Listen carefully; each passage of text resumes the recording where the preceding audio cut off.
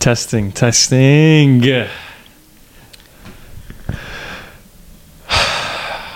Wow, we're here. Hola. Ladies and gentlemen, welcome to episode 2 of Sherapy. I'm here with the man, the myth, the legend, Shahruz Vaziri Lenjani, my uncle. Please give a round of applause, ladies and gentlemen. Now turn the beat up a little bit.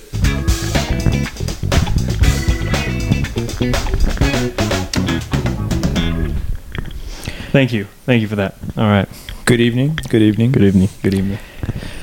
Welcome. Thanks for the introduction, but I gotta say, just Weak introduction. No.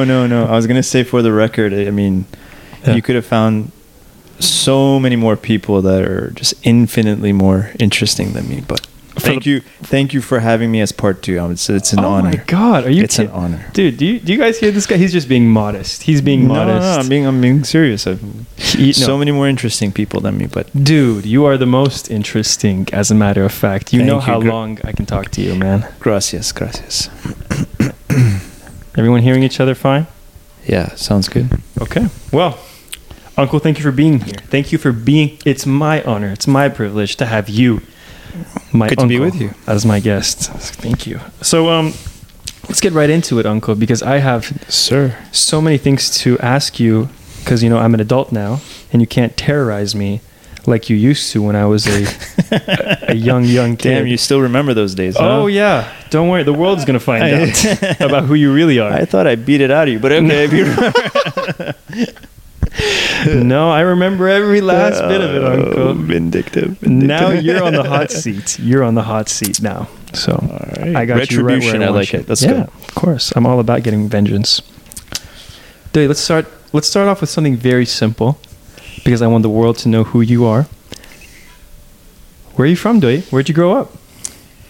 So, born in Iran, but grew up in West Los Angeles, like the vast majority of Iranian Americans. Of course. Yeah. Of course. How old were you when you moved? We moved from Iran to U.S.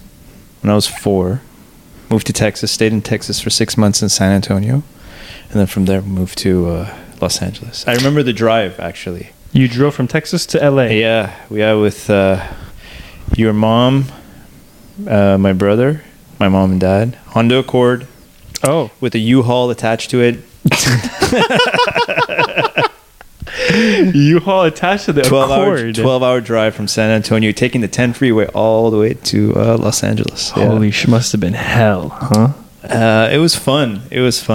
For a 4-year-old, it must have been very fun. Yeah, it was. I don't know. It was. I have some funny memories on that, but I'll talk about that later. Sure. No, so wait. Okay, you're 4 years old, because I want everyone to know this is obviously my mother's brother on my mom's side. This is my uncle. In Iran, we have a different term for your mother's side. Paternal, yeah. Yeah. On my mother's side, we call the uncle Dai. So this is my Dai. And then on my father's side, which I don't have an uncle on my father's side, that's Amu. So in Iran, this guy, what he's known as, what I grew up calling him, is Dui. And it's not even pronounced Dui, it's pronounced Dai. But me being like a kid born in America, growing up with this guy, it was always Dui. That's what I knew him as. Like Stewie, but Dui instead. Yeah. One thing, Uncle, so I don't think you've noticed this, but you do realize that you're like breathing heavily into the mic, right? Yeah, I guess I breathe loud. Yeah, stop. Okay. Like fuck. Stop, dude. I watched this. I think it was like a mini YouTube clip, and there was this couple being interviewed by somebody else, and the guy. I thought the guy was quiet, and then he was just sitting like this right next to his wife, and his wife is like, "Honey, can you stop breathing like that?" And the guy was exactly like, "You know what I'm talking about?" Yeah. That's like couples therapy thing. Yeah. Like, oh my god. I'll stop breathing. Please, just no more breathing, okay? Yeah. Thank you very much. Jamie, can you pull up this video that he's talking about? Imagine. Soon. Very soon. It's happening. It's happening. Soon we're gonna have our own Jamie. I see that. Yeah, for sure. Absolutely. Okay. So you moved. Different locations. Yeah, hopefully. Maybe not the living room of my apartment. You go from Texas to California, and you grew up basically. So you're basically from America then. I mean, you moved when you were very, very, very young. That's why, your English is much better than your siblings. You graduated as well from America, Collan, like high school, middle school, university. Yeah, grammar school, all of it, yeah. Whole way. Okay, I got you. Being the youngest sibling, first of all, tell us what were the age gaps between you, your sister, and your brother? With your mom, almost 12 years. With my brother, 16 years.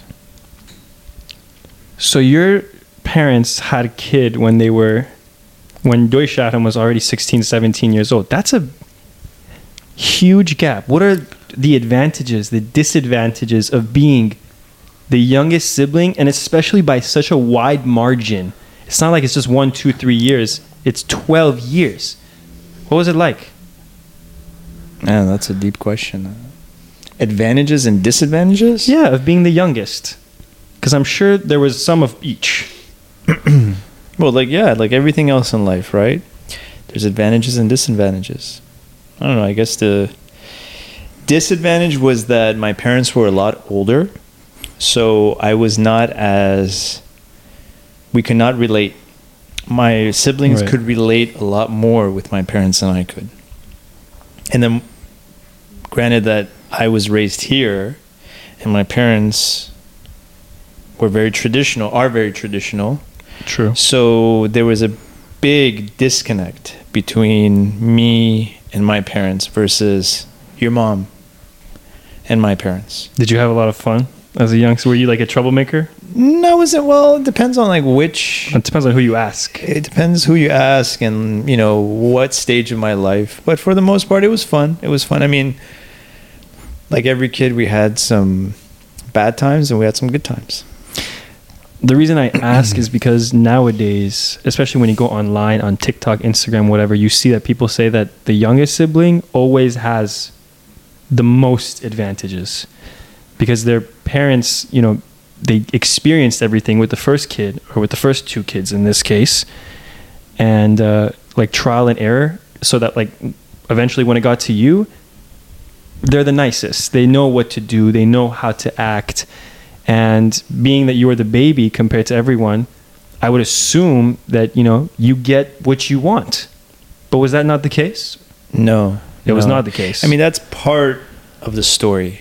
Right. That's not the whole story. That's part of the story, yeah. Maybe they didn't do the things they did with the way they raised my brother or your mom. Yeah, for sure. But yeah, I mean, I guess because they were also working, both of them were working. So other than the fact that we could not relate because of the age difference, right? Like my dad was 45, my mom was 35. Right.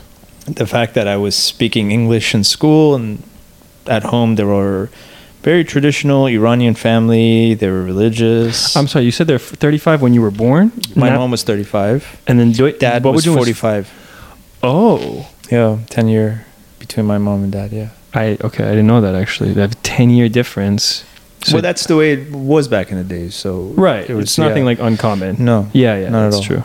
Not at all. That's true. So Makes yeah, sense. they were both working.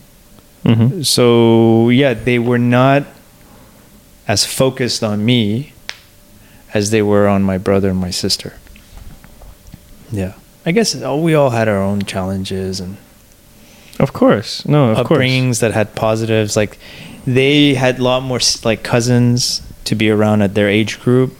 More memories. Like I never went on vacations with my family.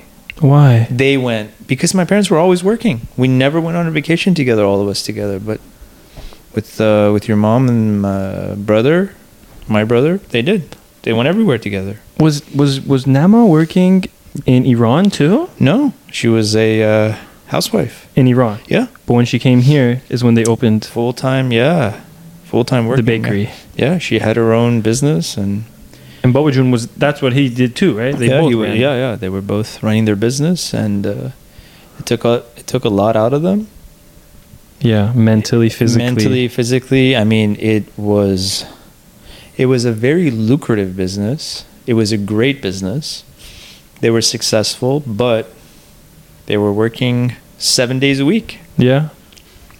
It's because it's theirs. And it's a pastry store, so, it was very difficult. Yeah. Pastry, bakery, cakes, my God, man, you gotta really love it. You gotta love it. You have to have a dying passion for that, for cooking, in order to do that. Yeah. My mom told me that she used to work in the front sometimes, worked there a lot. Yeah, as the cashier. Right? Yeah. We all did. Yeah. Everyone. Yeah. I've heard a lot of funny stories actually about that. So yeah. It was on Westwood Boulevard. For those that don't know, my grandparents owned one of the most famous bakeries, pastry shops in Westwood Boulevard, which was it's a prolific, obviously, Westwood it's known for being like Persians on there all the time, Persian businesses. Prime real estate on the corner of Veteran and Westwood.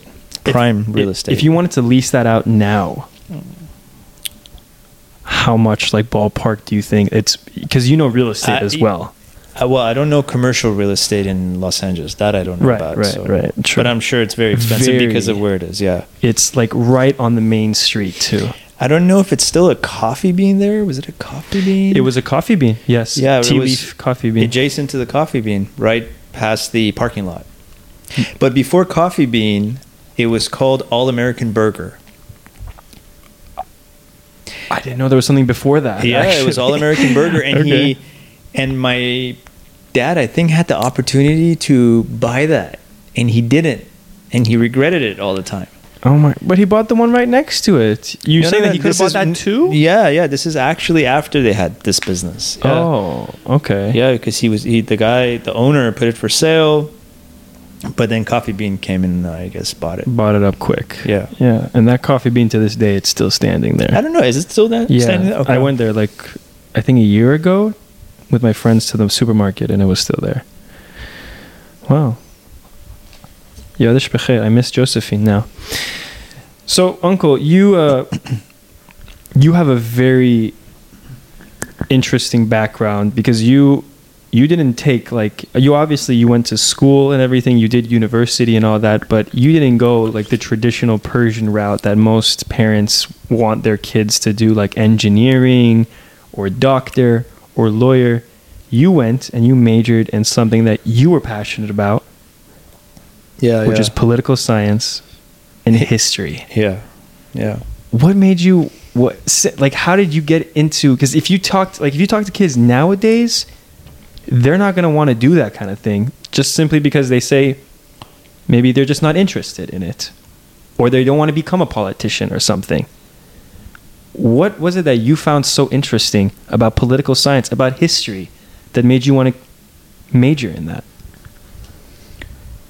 It's just something I always found appealing, something I understood, something that would excite me. It was stimulating for me. It was just something that interested me, and I was just drawn to it, just naturally.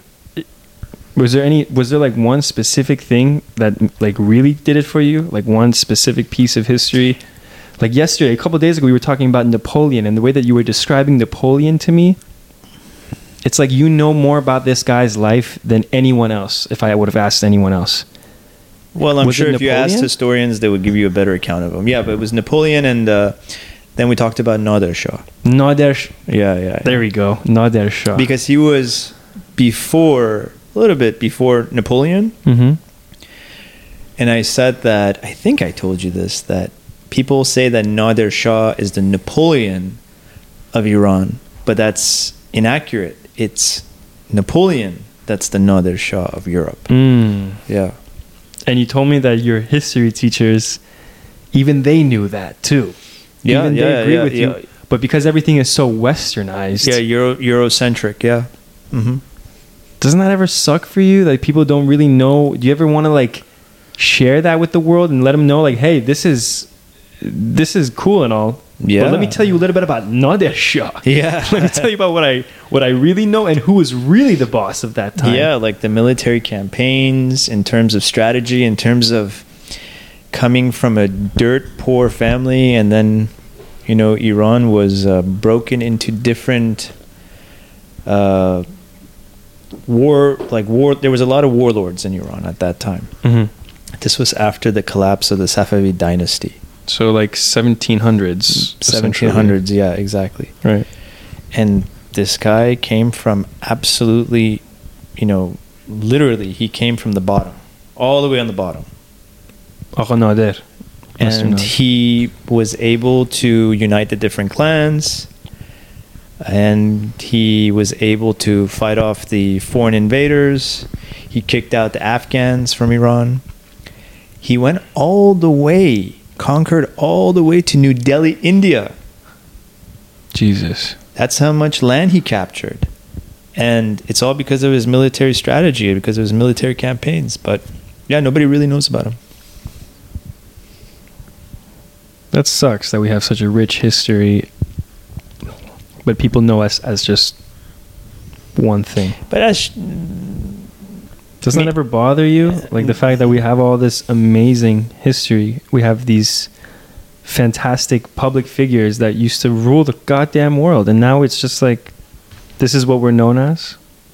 yeah, I wish Hollywood would, you know, do a better job in creating some sort of a storyline. But I guess it's because we don't have Iranians in the film industry as directors, as producers, Yeah. you know, because we, like you mentioned before, everyone went in the traditional route of engineer and doctor, lawyer. Exactly. No one went into the arts. Yeah. And we have good artists. Yeah, and we have fantastic actors and actresses And filmmakers. and even filmmakers. Absolutely. We won the freaking Golden Globe a few years ago, man. Yeah. A Persian movie. Can you picture that? Winning a Golden Globe?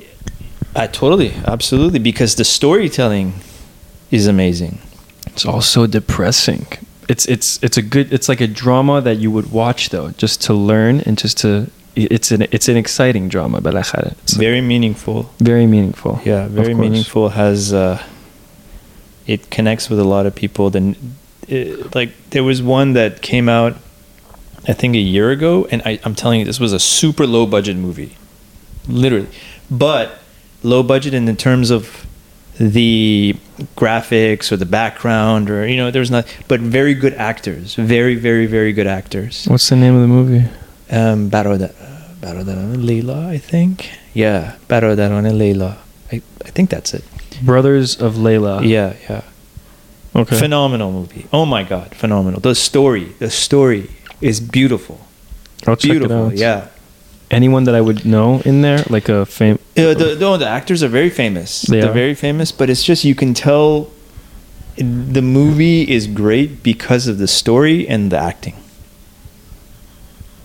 It's just like the background, the setting is in this guy's house, in a working class family's house in Iran, Tehran, right. and that's basically it. But the it's story is so the attractive. dialogue. And yeah. Yeah. Okay. Okay. I like.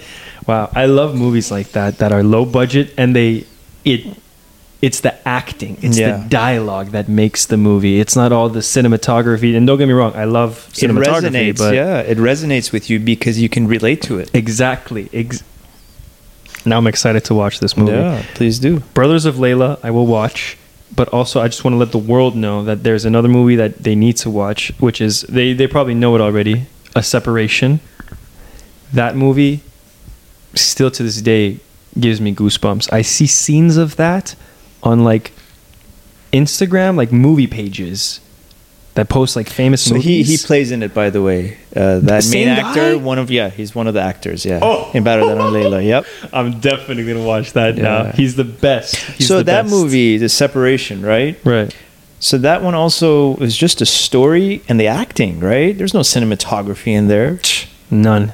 It's literally Graphics, just no, none of that. It's Yeah. just a storyline that was just so appealing. You make a good point, actually.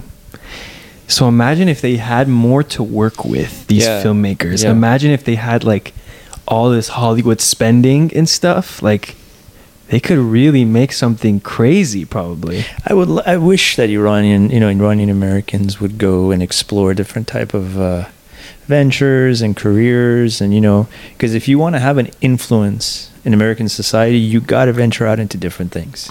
I agree. Don't get me wrong. Like being a lawyer, being a surgeon, a doctor, that's Noble. That's great. That's very noble. Profitable, noble, very prestigious. But in America, you got to get your hands in different fields. Absolutely. No, I agree with you on that. I agree with you. Wow, that's a perfect transition that leads me to my next question.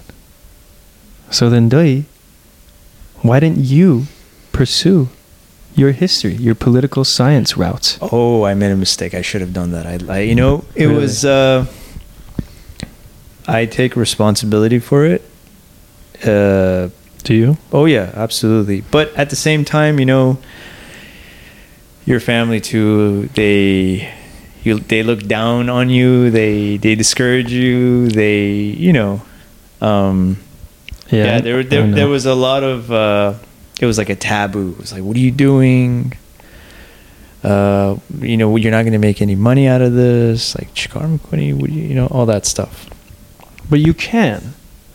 I want people to know that if you study history, listen, if you study history, and you can find a partner who's in graphic design, and you can make, really cool YouTube videos, and you can monetize it. You can monetize that. I mean, a lot of people are doing it. And they're making money. And I could see the subscription, like how many subscribers they have. Off of like history topics. Yeah, absolutely. Yeah. There is a market out there. Oh, yeah, that. for people sure. People are interested, People are interested because history does tend to repeat itself. So many of the times that I've talked to you or my mom, when she sees what's going on today, she'll compare it to what used to happen back in the day. And it's all a cycle. Yeah. I mean, that's why I feel like people study history sometimes. It's because they realize like it all comes back eventually at one point. Even if it doesn't, it's still interesting. Yeah, there's a saying that past is prologue. Past is prologue? Yeah. What is prologue? Like something that's about to happen again in the future. Past is prologue, yeah. Just learned something new. Okay. Past is prologue. Interesting. So I'm going to assume it was your father and your mother that they kind of like wanted you to go. Father. Mainly your father. Yeah. What did he want you to do instead? Become a heart surgeon. Yeah. Oh, because in their mind, like being a surgeon was like, oh my god, the shit. That's royalty right there. Yeah. And I get it, like I see it, but at the same time, like just knowing you, I don't think you would want to. Like, was there ever any time in your mind that you thought like maybe you would pursue that route, like the medical route, or did you always know like that's just not me? And maybe deep down inside, I knew that was not me. Good. Yeah. No, I can't justify that. But they indoctrinate you. Yeah, you can do it. Yeah, we can see it. I saw you watch that. What do you call it? TLC. There was this channel called the Learning Channel. Like I would watch a surgery, and he's like, I saw you watch that surgery. You love it. I can see. You're going to be a surgeon. I could see how delicate your hands are. Yeah. They will grab any little bit of hope and they will cling on to it forever. Even my dad for a while, like he saw Castro like play video games on his computer. Right? Like, just like a normal kid plays video. He's like, Castro, you can be computer scientist, software engineer. And my brother's like, dude, I just play video games on this thing. No, he's good with computers. Yeah, he's a big computer guy. But he just plays Minecraft when he wants. That's it. So, yeah, that makes sense, actually. Now I feel for Bobajun. Poor guy. You should have just became a surgeon, man. I should have, man. Just do it. I should have. God damn it, like there's a button I can go in the past. I would definitely not become a heart surgeon, but a brain surgeon. Oh, that's where the real. I have a friend that's studying to become a brain surgeon. Good for him. That is excruciating. We don't talk to him anymore. We have no communication with that guy because he's so stressed out. No, but he's in Canada. It's a very, very, very, very. Oh my god, extremely difficult to become a brain surgeon. The amount of studying, oh my god. It's a lonely path too. A lot of lonely nights. Yes. Just you in the books. You in the books, you got to be in love. Yeah. You got to be in love with that field. You have to. My other friend, who I'm not going to name, but wanted to be a nurse, and then eventually he realized like he's not like that helping type of person. Like he's not. If you want to go in that medical route, fact is you have to be like, I want to help people. Yeah. Or at least I feel like that's what you should be when you want to go down the medical route. So he switched to business instead because he just wanted to get rich. So, so your father was the one. He said no, like, you know, whatever. Like, I don't want you to study history. I was gonna ask the next question, but I have another question now that just came up in mind. Yeah. Do you ever think like? And I think we talked about this earlier too, like a couple days ago. But do you ever think what would have happened if you would have went that route and you would have like you could have been like a history professor, for example, right? And you're good with people, so you could have been great with students as well. Do you ever picture your life as that person? Not as a professor. No. I wouldn't want to be a professor. Then what? I unfortunately did not grasp the value, the opportunity that YouTube brought.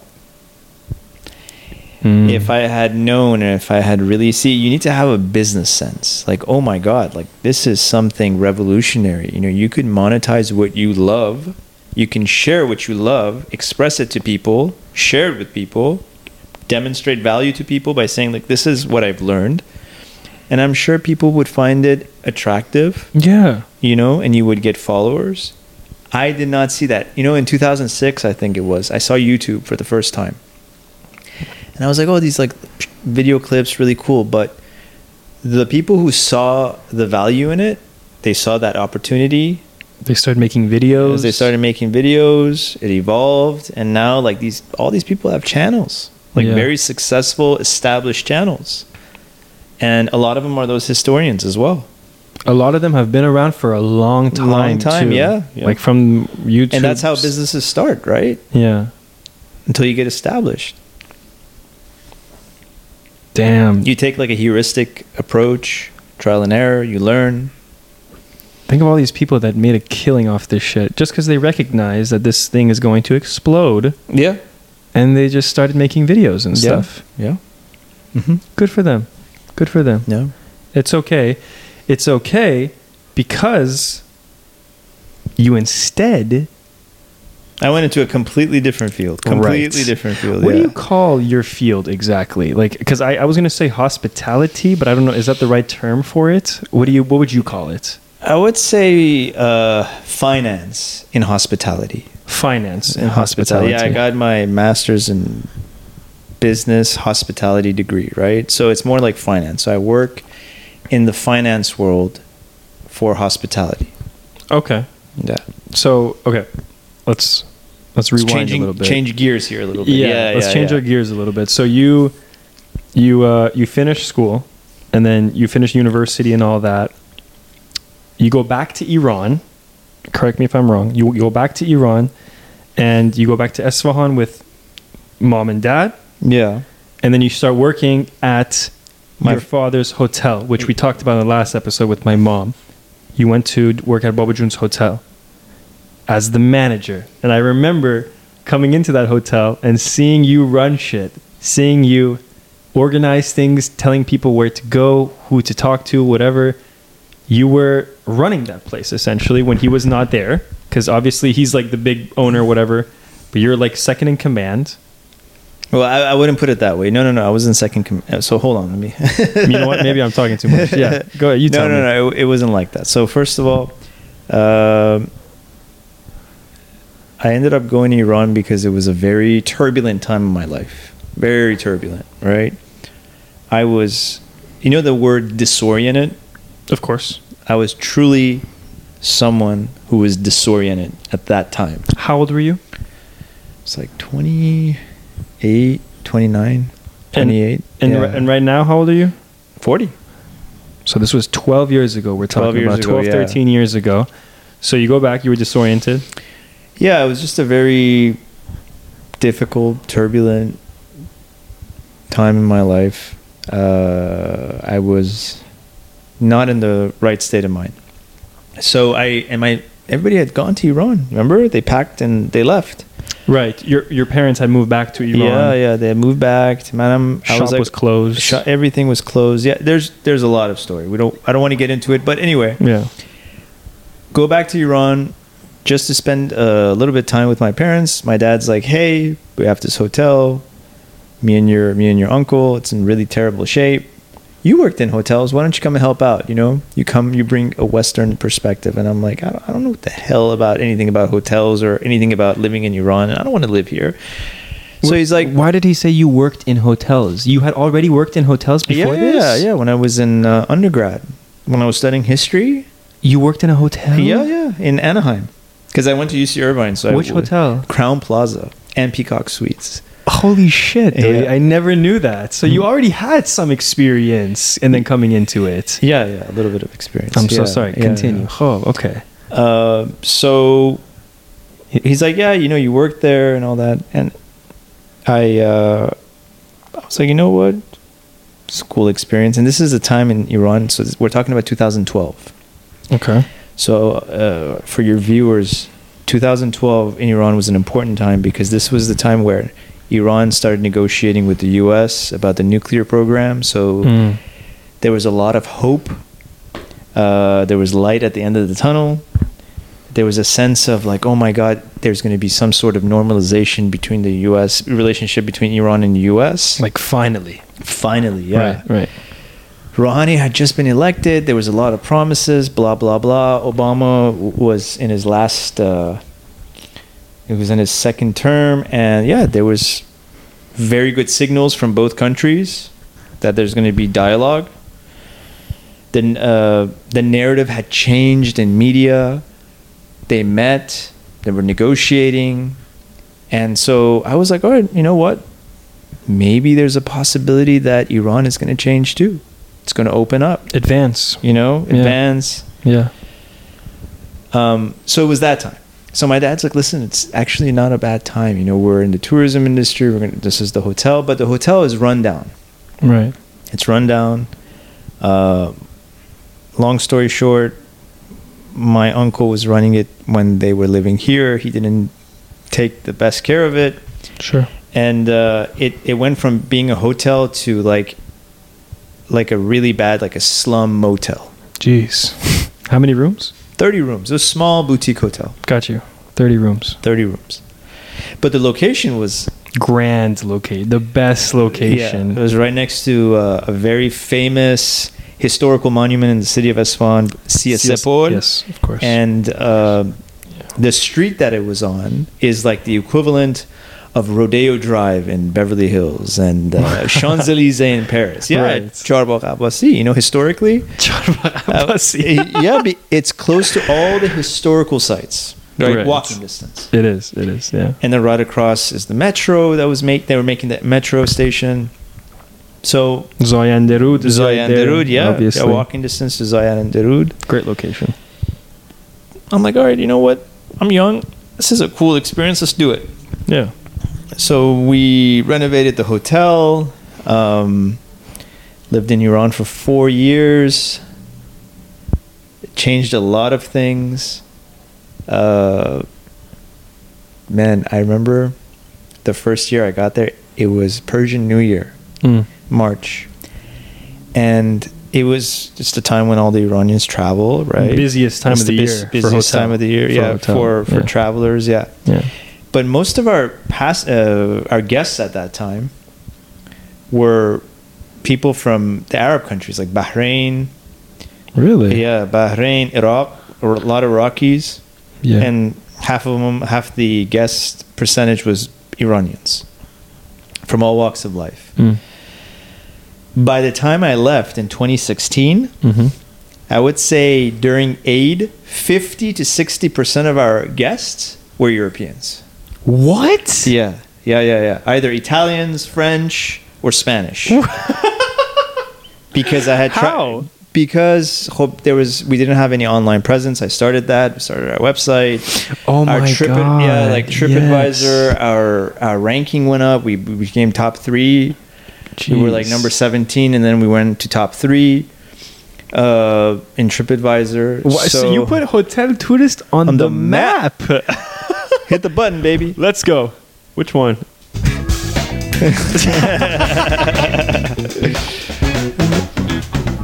Hotel Tourist. Yeah. So, or this one too. This is what we were going to do earlier. Yeah. But we did this now. So you did. Yeah. That's a big accomplishment, actually. So already, but it reached a point where I'm like, I can't stay here. I just could not really relate, and I couldn't really connect with that culture that much. It was a great experience. I learned a lot. I met Iranians from all walks of life, from every corner of Iran. People coming to the hotel, so you meet a lot of new people. You learn about Iranian culture. Yeah, of course. People from different provinces, from Sistan, Baluchistan to Fars to to Azerbaijan to Khoraz. Char Mahal Bakhtiyar. From Lorestan. I hope from people from all the places that he's listening to are getting happy right now. Yeah, people were coming from everywhere, from Khorasan, and it was great meeting Iranians from these different areas and understanding like all these different beautiful cultural differences that Iranians have that not a lot of people know about here, right? Of course. You know, they say, "Are you Persian?" Yeah, you're from Tehran. That's it. That's all you think of, that's really. it. Some of them don't even know that. Yeah, but there's so much diversity, definitely a lot of diversity, and it was beautiful getting to know so many people in Iran. Very nice. So in 2016, I decided to apply for my master's in a business program. Okay. And then I moved out of Iran and went to Switzerland. Okay, so that's where things get crazy. Yeah. I remember when you left us, Doi. Do you remember that? Do you remember when we saw you last? Things have been crazy for me since I was 18. That's a longer podcast. You've actually experienced a lot. I know that you definitely have, especially with all the places that you've been to. So, for the people that don't know, after 2016, you went to Switzerland, but that was just the first stop. Yeah, first stop was Switzerland. We learned about finance, right? Because Switzerland is known about finance. Of course. They have a great program, hospitality program. But yeah, they basically focus on corporate finance, real estate finance. And then from there, we moved to Hong Kong. Okay. That was the second portion of the master's program. Wow, from Switzerland to Hong Kong. To Hong Kong, okay. Yeah. Nice. Hong Kong was amazing. It was that was a very unique experience. Was there for almost 6 months. Okay. And then from Hong Kong, Washington, D.C., stayed in Washington for 3 months, and then from Washington, D.C. to Houston, Texas, where we graduated. It's a tripartite program. So from there, that's when I went into the hospitality finance. So you start off in Europe, you go to Asia, and then you come to North America. Yeah. Why do I feel like there was more to that? It was just those three? Yeah, those four? I mean, I feel like Switzerland, they taught you about like the European market. Okay. The European hospitality market. Like the excellency behind all of it. They really are amazing in the hospitality. I mean, you saw it with like the wine. I remember you told me that you tried wine too, right? Yeah, we tried everything. But in terms of hospitality, I would say no. Really? In my humble opinion, I would say the Asian hospitality is far superior than the European hospitality. Whole nother level. Yeah. Right? Oh yeah. For sure. They care for you. Why do you say that? Do you think because they care for you more? Culture is different. They're more hospitable. Labor is cheaper, so they have more labor. More incentive as well, I feel like. What do you mean more incentive? I mean, because, when you get paid in those nice hotels in Asia, I feel like it means a lot more than when you're getting paid in a European hotel. Yeah. Correct me if I'm wrong, but they're more appreciative, I feel like, especially when they are like taking care of you or something. Like they do it with a smile on their goddamn face. But when you go to Europe, it's like a hassle to them to want to take care of you. It's just different cultures, different mindsets. But I mean, Japanese hospitality. Excellent. The best. Hong Kong was great. I mean, I don't know if you ever want to go to Thailand, but their hospitality is phenomenal. Their tourism industry is just on a different level. They can offer you everything.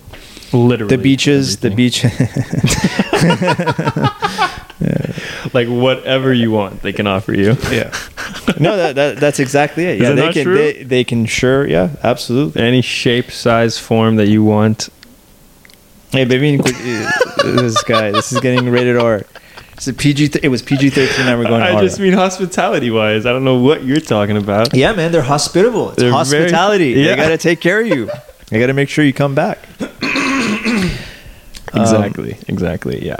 Okay. Yeah, but they, gave us a glimpse of the Asian market. And then, so when we went to the U.S., right? When we came to the U.S., U.S. they taught us about strategy. It's all about strategy, marketing, Efficiency. Efficiency. Yeah, but strategy, like how to develop your business, how to gauge businesses on how to operate efficiently, and it's all about being optimal, and Right. Of course. Corporate look. I know how that is in America. Europe was the same way. It was just a little bit of different flavor, but Asia was different. And it was good to get that holistic overview of the hospitality industry globally. Yeah. So then we came here, and then from there I applied to a company, and The rest is history. Yeah. So, okay. Because I know that once you finished this program, and how long did this whole thing last? It lasted like a year or something. Year and a half. Right? A year and a half you were traveling. Yeah. And then finally, you apply for jobs, essentially. And another thing about this program that was amazing was the exposure, not only to the different markets and different brands, but to your classmates. Everybody was coming from all over the world. Oh, right. You were in a whole group. Yeah. Right. And there was a bit of a learning curve because they would put you in separate groups, and everybody's coming from a different country.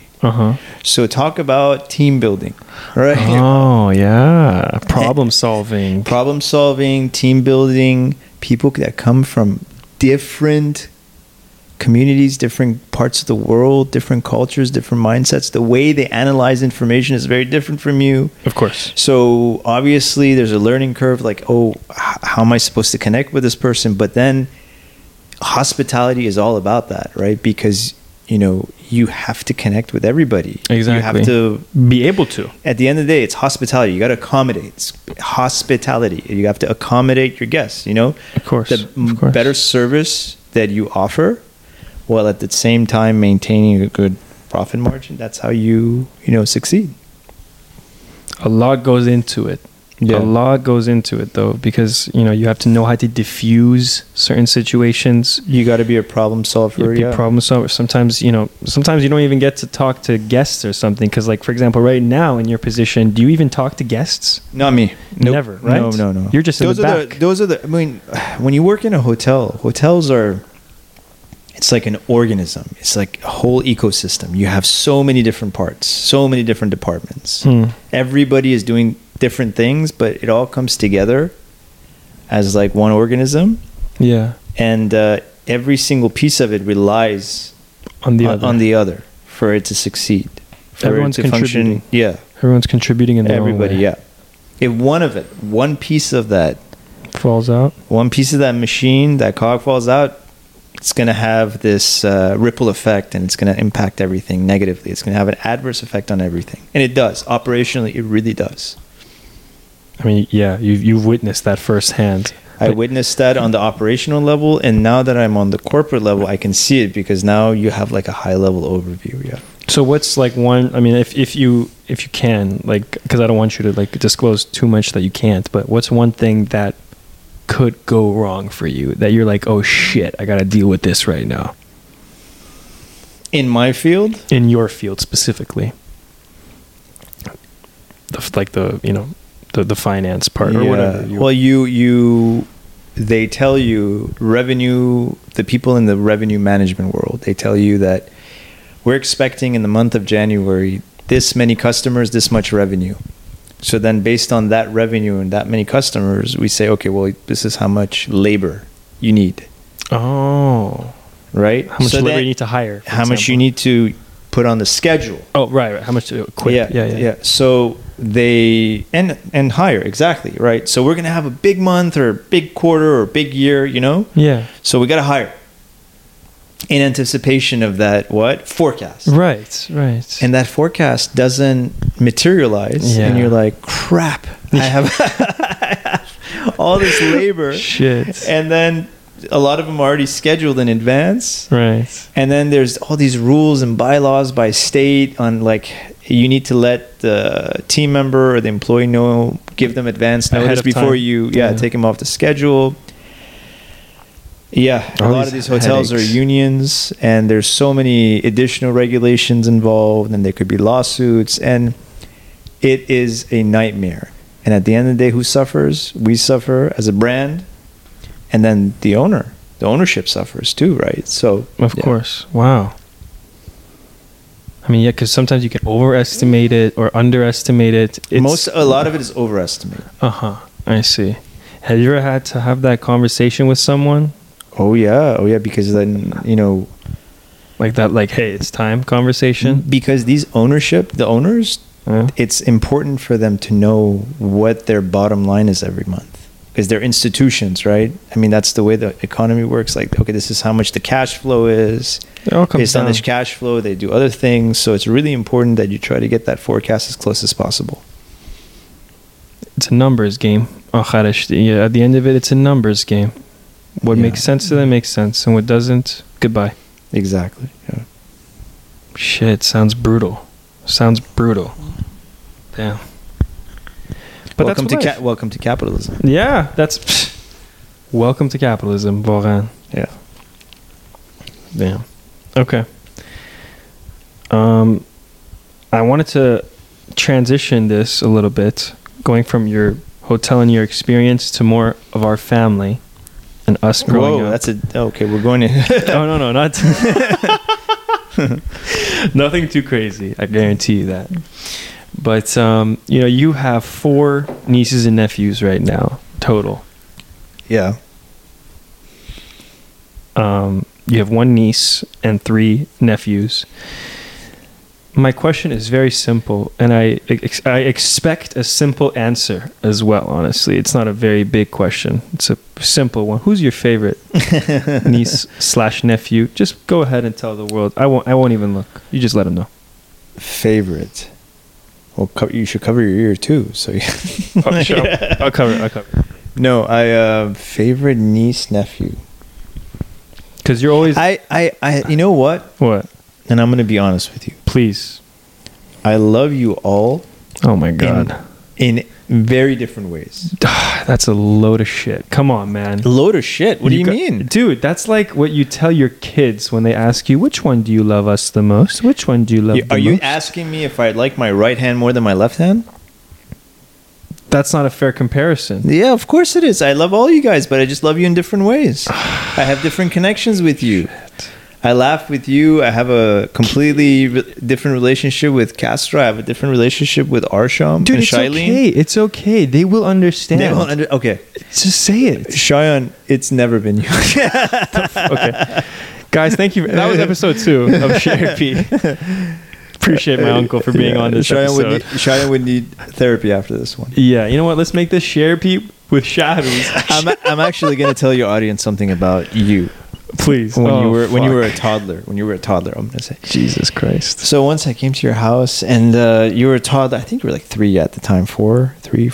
Okay. And you were in the corner, all the way in the corner of the house, right? And I just sat on the couch. I just went like this, and I put my legs up. Okay. And then you're like, and you just started crying. And I'm like, what? So I didn't know it was me. I'm like, maybe something happened. So I looked behind me. I'm like, no, there's nothing behind me. So I'm like, let me do this again. So I lifted my legs again. And you're like, and like really crying hysterically. Like you were crying. Why? And then I just kept doing it. It was funny. Oh, that's the whole But you weren't traumatized or anything, right? Do you remember that? That I don't remember. Good. Never mind. I am going to Spanish talk guy. about some of the traumatic events that I went through with you. One specific one, which we both know. Are you talking about the fuck bunk yeah. bed? Fuck yeah. Now that you want to bring that up, let me go ahead and open my book of memories here for a second in my brain. So Talk about the bunk bed. there was one time, so my uncle, for a lot of people that don't know, which is pretty much everyone watching this podcast, is Nobody knows me. Yeah. Nobody. Insignificant. no one. I mean, just like the world. The world. Yeah. My man. uncle. How many subscribers do you have? Oh well, I can't get anything right. The world. My uncle is a prankster. Okay. I used to be more of a prankster. He used to be, but now he's more of a jokester. But back in the day, my uncle did so many things. That was actually going to be one of my questions. You know what? I swear to God, it was my next question. Why did you terrorize me, my brother, and my mom for so long? I just terrorized you. I never terrorized your brother. Or your No, mom. you did, and I'll tell you when. I'll give you examples. So you know what? As a matter of fact, I'm going to start with Castro's, and then I'm going to go to... I'm going to save mine for the last one. But do you remember when we went bike riding in your apartment complex? I do remember. So we go bike riding. Damn it! I can't believe you still remember that, Dude. And that wasn't even to me. That was to Castro. Well, I pushed Castro to go a little bit faster. No. But he fell off the bike. Yeah. Are you talking about that? I wasn't even going to talk about. I didn't even realize you did that. Yeah, we were bike riding. Yeah. And he was in front of me, so I tried to push him so he goes a little bit faster. Right. And I think he lost his balance and fell. And then when he fell, He cracked his head. no, he didn't crack his He head. cracked his chin. But I know that you cracked his face once. Remember? If you want to get into it, Let's not. you terrorized your brother's jaw. He terrorized mine too. Okay, wait. No, but I was actually talking about the time when we were all three bike riding. I had a bike. You had a bike. But Castro had the scooter. Did I push the scooter? No. Forget the pushing. You didn't. So what are you talking about? You didn't push him here. No. What happened was Get to the point. we were biking, and then he was left behind, and he was screaming our names. And I had a headphone in my ear, but you didn't have a headphone in your ear. And he was screaming for us to slow down because you're significantly faster on a bike than you are on a scooter, obviously, right? And he was just like. I remember him because I turned around 1 second, while I was listening to music, I took off my headphone and I saw that Castro wasn't with us anymore. And I look and he's behind us and he's kicking the floor, trying to reach us, trying to get to us because he couldn't reach us. But you could, I feel like maybe I'm incorrect, but correct me if I'm wrong. I feel like you could hear him. Did you not hear his? And then eventually we stopped. I was like, Dewey, stop. He's all the way back over there. And then he eventually gets to us and he's crying hysterically. He's like, why didn't you guys wait for me? Why are you guys leaving me and stuff? Did you or did you not have headphones on when we were there in that Those moment? were great times. I remember that. That was fun. And that was when you you and guys Irvine. went. That was in August of 2008. How the fuck do you remember that? How the fuck do you remember that? Every detail of it. It was traumatic, not even for me, but for Castro. And We got to talk to Castro. We got to bring have Castro here and talk to him about We do that. have to add him to this as well. I remember me thinking in my little... Yeah, I was thinking in my ignorant mind that, you know what? No. Yeah, I was thinking that if I go a little bit out, I was going to make him more in a stupid, dumb, ignorant way. He would be a little bit more stronger in the sense, trying to make him man up a little bit. Oh, I see. Like that. Yeah, okay. Yeah. Obviously it didn't work. Yeah, no, he was scared shit. Now there's PTSD involved, medication sleep. involved, yeah. Xanax involved. Why? because he was 'Cause you pedaling left and he him. was 5 feet away from me. He was 500 Yeah. feet away, kid. In Irvine. He was a full. Not He's in the safest. war-torn like Syria or anything. It was in Irvine. No, not in Yeah. Baghdad, No, but it was no. right here. Yeah. In Irvine. Yeah. Okay. Okay. Yeah, it's like Irvine, Kabul, Now, Baghdad. now I want to talk about what you did to me. Okay. yeah, let's talk about you more. Yeah, Yeah, because yeah, you're yeah. here. So let's talk about you. Doi, you. This is not just terrorizing. If there's a word further than terrorizing, I want to know what that word is. You traumatized me. Which one? What was the We were incident? I was in my room brushing my teeth. Do you hear this? Do you hear this laugh? This man. To this day, this shit is funny. So yeah, I'm in my bathroom and I'm like maybe like 7 years old at the time or some shits, maybe 6 or whatever. And brush my teeth. I come out. My room is dark. Obviously, my uncle was staying over for the weekend or whatever the fuck. And I was supposed to sleep. So me and my brother had a bunk bed in our bedroom. I was always on the bottom and Casser was always on the top. You remember this. And then for that night, you were supposed to sleep on the bottom and then I was supposed to go on the top and then Casser was going to go sleep on the mattress, the doshak on the floor or something. So I come out into the bedroom and it's dark in my bedroom because, I just brushed my teeth and there was no one in there. I check my bottom bunk. I see that you're not there yet. So I climb up to the top bunk using the ladder.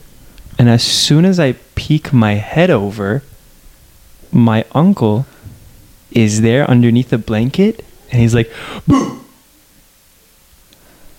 And me, right then and there. Stop. Let me say it my way. Like from my perspective. I think Please. mine is going to be a little bit more Please share it. colorful. Okay. Please, go ahead. So yes, Castro was on the bottom bunk. Yeah. And then I came in the room. He was about to go to sleep. And I saw that you were in the restroom washing up to come to bed. Mm-hmm.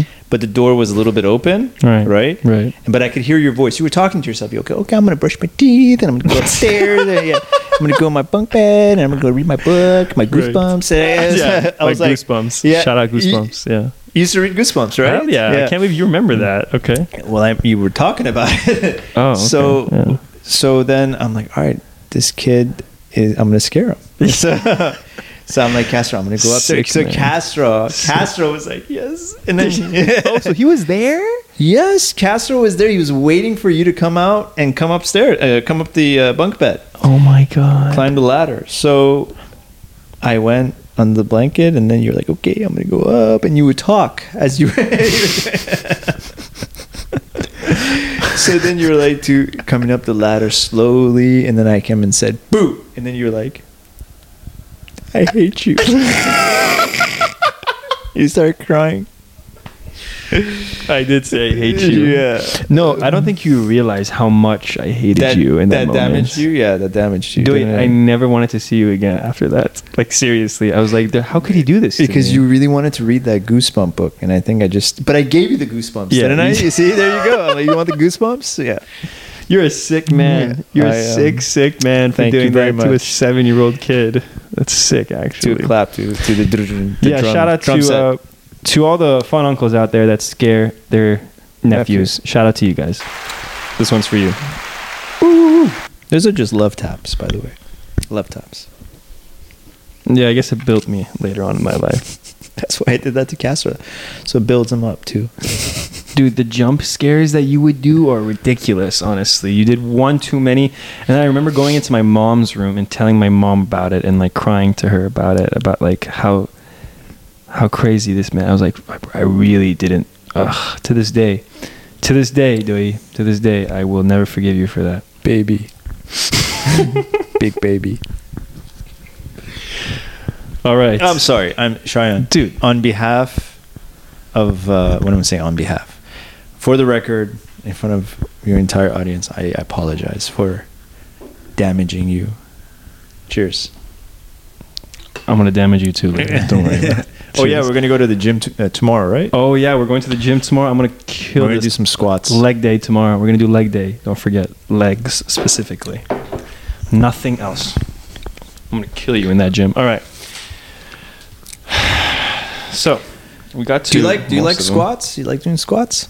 Of course. Do you like back squats, front squats? Back. You told me that front is better for you, or at least more difficult, and it activates like your quads more. Yeah. You said that, but For me, I don't know about other people, but for me, I feel like my quads get more. we should try front squats tomorrow then too. Actually, we'll do both of them. We'll do both. I wasn't actually gonna do squats tomorrow. I was gonna do hack squat instead. Oh, let's do hack squats. You down for that? Yeah, of course. What about Bulgarian split squat?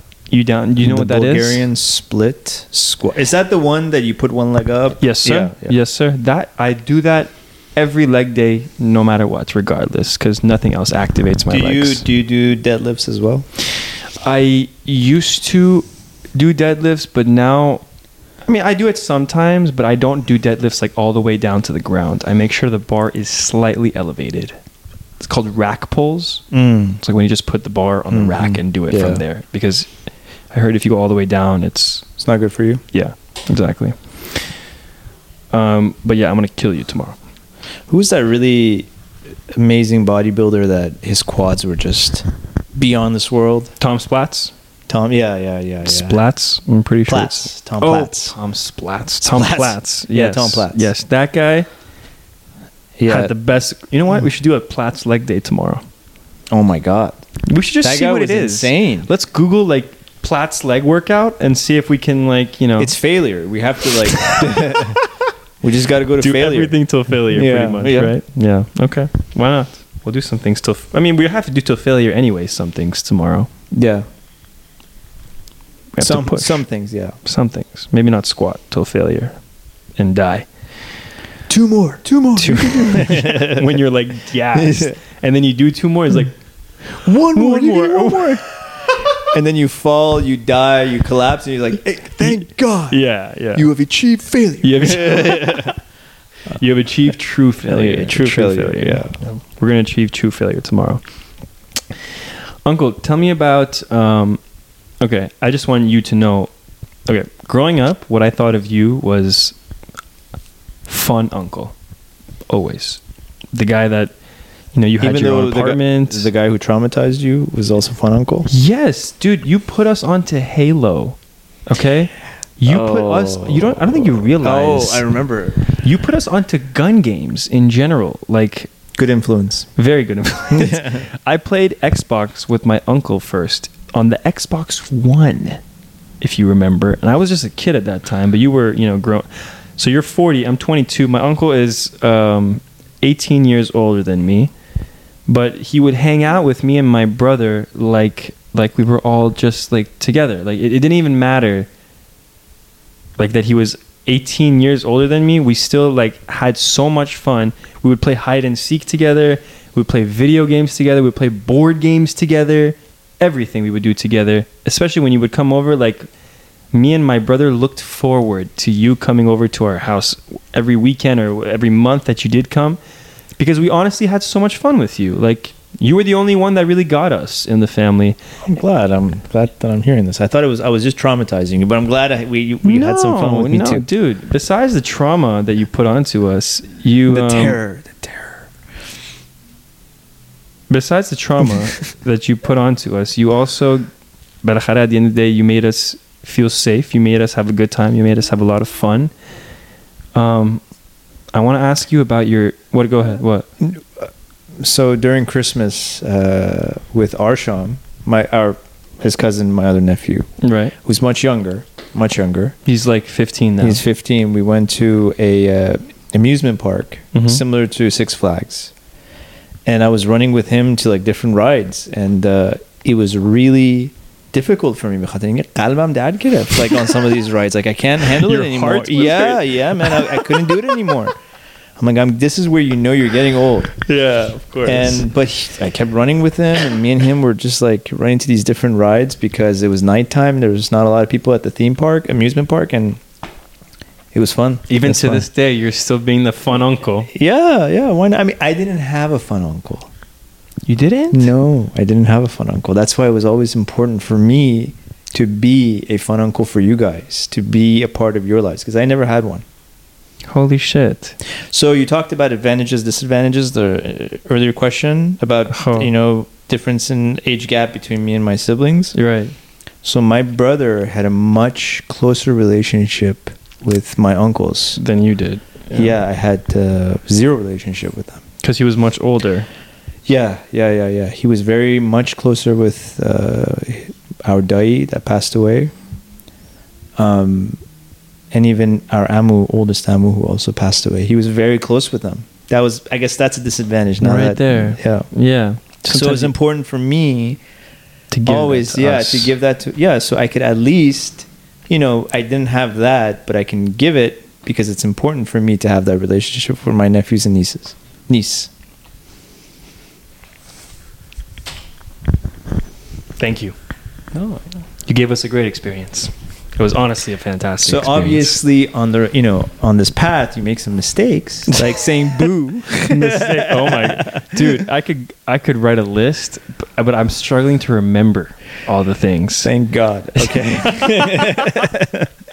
There's so many more. I don't want to. No, dude, there are. Like, even with my mom too, you scared the shit out of my mom a couple times too. Let's not get into all of that, honestly, because when you scare my mom, like, you know, she'll have like a heart attack or something. What I wanted to ask you, Uncle, was that, you know, you always, in my eyes, in Kasra's eyes, were the fun uncle. And now, come to present day. Actually, you know what? Before we do that, before I ask you this major question, I want to ask you, because you moved from here, California, to the East Coast, which was a big move, obviously, and now you want us to come and visit you in the East Coast. I and would love everything. for you guys to visit me in the East Coast. Of course, and we will come, because it's now I have a lot of people there as well. It's not just you. I have people that live in that area, and I realize, like, if I go there, I will be taken care of. Like, I have some very good friends and family there, obviously you and Rachel. And now, a new cousin. Yeah. I want to ask you, what's it like?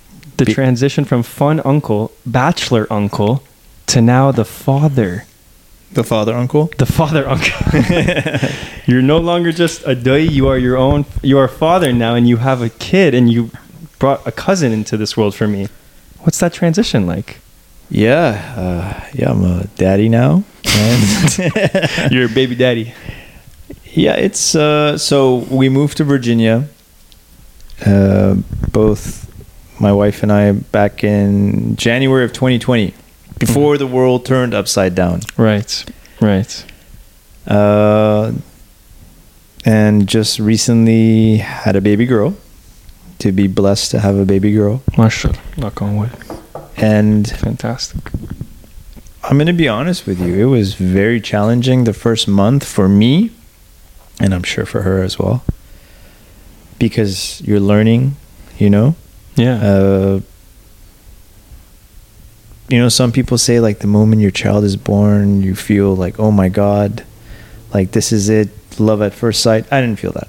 I'll be honest with you. Dude, judging by how you used to scare me when I was a kid. I did not feel that. I just felt responsible. Oh. I just felt like, oh, now I'm responsible for this new creation, right? Wow. For this new baby. Right. But as she started to, now she's 3 months old. She just turned 3 months Yesterday. day before yesterday. Oh, day before yesterday. Right. Now as I guess for guys it's a little different. Now I see, like, she smiles at me, I make her laugh. So that connection, right? It creates that bond. Yeah. I think I spoke to my friends who also have, you know, babies, Yeah. and they felt the same way too. The ones that are, you know, we're very close and transparent with each other, and we tell each other our feelings. I thought it was just me. Like, I stood out. Like, I didn't. Like, I'm like, how come? Like, you hear in the movies and you hear all these stories. Like, oh my God, the moment I saw my baby, I fell in love. Love it was at just first sight. yeah. Oh my God, I'm like Yeah. the blessed, the luckiest guy. I'm like, guys, I didn't feel that. Yeah. Yeah. This like little alien popped out. Exactly. Yeah. Actually, her course. picture. I have a picture of her when, in her mom's belly, she really looked like an alien. Have you ever watched Independence Day? That alien in Of Independence course, Day. yeah. I swear she looked like that in that picture. I hope she doesn't get upset when she gets older. She hears this. Oh my! I can't believe she's gonna hear this one day. I'll show her the picture. Trust Yeah. me, if you see that picture, you'll be like, "Oh my god, she looks like an alien." Yeah, Lena, you will agree Yeah. probably. Yeah. So, yeah, but then as she gets older, and now there's some sort of a interaction with each other. Yeah, that's when it's building. I can totally feel it. That's so good. Dude, I know you're gonna have like talks with your daughter. I know you're Oh, gonna yeah. be like the one that like. I feel like she's gonna be like a daddy's girl. For sure. I feel like she will be. She will be. But her mom too. She's a fantastic mom. Of course, no. Rachel. She's gets gonna credit. she's gonna be a great mom in terms of like a great friend. Right. By the way, my uncle's wife, her name is not Rachel. I just call her that. Like, don't think like my uncle married a Persian lady named Behnaz, but we call her Rachel because she reminds us of Rachel from the show Friends. But that's a whole different story. So I just wanted to give the context to people. Rachel is absolutely fantastic. You found yourself a good one, and now you have a baby with her. Yeah. Do you know what I'm gonna do to this baby though? Are you gonna do what I did to you? You gonna make her boo? I absolutely. Listen, I knew Do you you were not. realize I that? knew you were not vindictive. I knew you were not vindictive. What does vindictive mean? Means you? Look it up. You don't know what it means. Say it. Say you don't know what it fucking means. Someone who is so forgiving. Oh no, vindictive means that. Okay. Means the opposite of that. So someone that is forgiving. Vengeful, yeah. Someone who has a chip on their shoulder, who wants to get back at you. Oh, 100% me. Petty? I'm petty. I mean, listen, just know. I mean, I feel like you're gonna do it yourself to her. I feel like you're I've been already going to doing put- it myself. You- Yeah, what are you talking about? If she only could speak right now, she would tell you what I've been doing. Oh my god, man, Mia and why she cries and everything. It's That 'cause and she wants milk, yeah. Yeah, of course. Wow. Dude, is that wine that you're drinking on, by the way, or grape juice? Grape juice. Nice. Fermented. For legal purposes, it's grape juice only. No, it's wine. Father. Do you drink wine? You're a father now. That's kind of crazy. Sometimes, I mean, if you were to tell me that, Sean, you can only have one alcohol to drink for the rest of your life, Yeah. I would say red wine. 100%. And what kind of red wine do you like? I don't give a shit. I mean, I can't really tell between them. Any red You wine. just prefer red versus white. You don't like the white. Oh, 100%. You don't like Chardonnay. Red wine with Mm. like some cheese, bread, and some olives. Dude, like crackers, like just simple charcuterie type shit, you know? I'm sure your mom has all that. We should do that We right should- after your show. Bet. I'm getting kind of hungry, actually. Should we wrap this shit up? Sure. Let's wrap this Sure, up. sure, Wait, how sure. long do you think we've been going? I don't know. If I tell you, you won't believe me. Could I guess? Go ahead. An hour? An hour and 15. It's time, huh? Close. Yeah, close. Holy Very shit. close. Uncle. Oh my god, I'm so lucky. What the fuck? We just Time broke passes. my mom's record? Time passes when everything is so fun. You're going to make me cry with that, you piece of shit. Uncle, I love you. Nephew. Thank you for being here. Thank you for being on the pod. Nephew, thank you for having me. And I'm sure you're going to have so many different episodes, hundreds of episodes. Hopefully. And this one is going to be lost What? in those episodes. And then one day, one guy is going to, look at this specific episode Yeah. and then just delete it. It's going to be you, actually. Yeah. You're going to be the guy that wants to delete it. But I'm not going to let you delete it. Listen, by the way, I'm not going to cut any of this. I hope you realize. Like, No, you're good, unfiltered. right? Of course. My mom wanted me to cut some things in that episode, and I'm like, Mom, everything is perfect. You were fantastic, Mother. And so were you, Uncle. Thank you for being here. Thank you for having me. I love you. Love Cheers. you too, brother. Cheers. Thank you so much. All right. God gang. bless. Episode 2 is in the books, ladies and gentlemen. Wait, let me make sure this is good. And now we end it with a bang.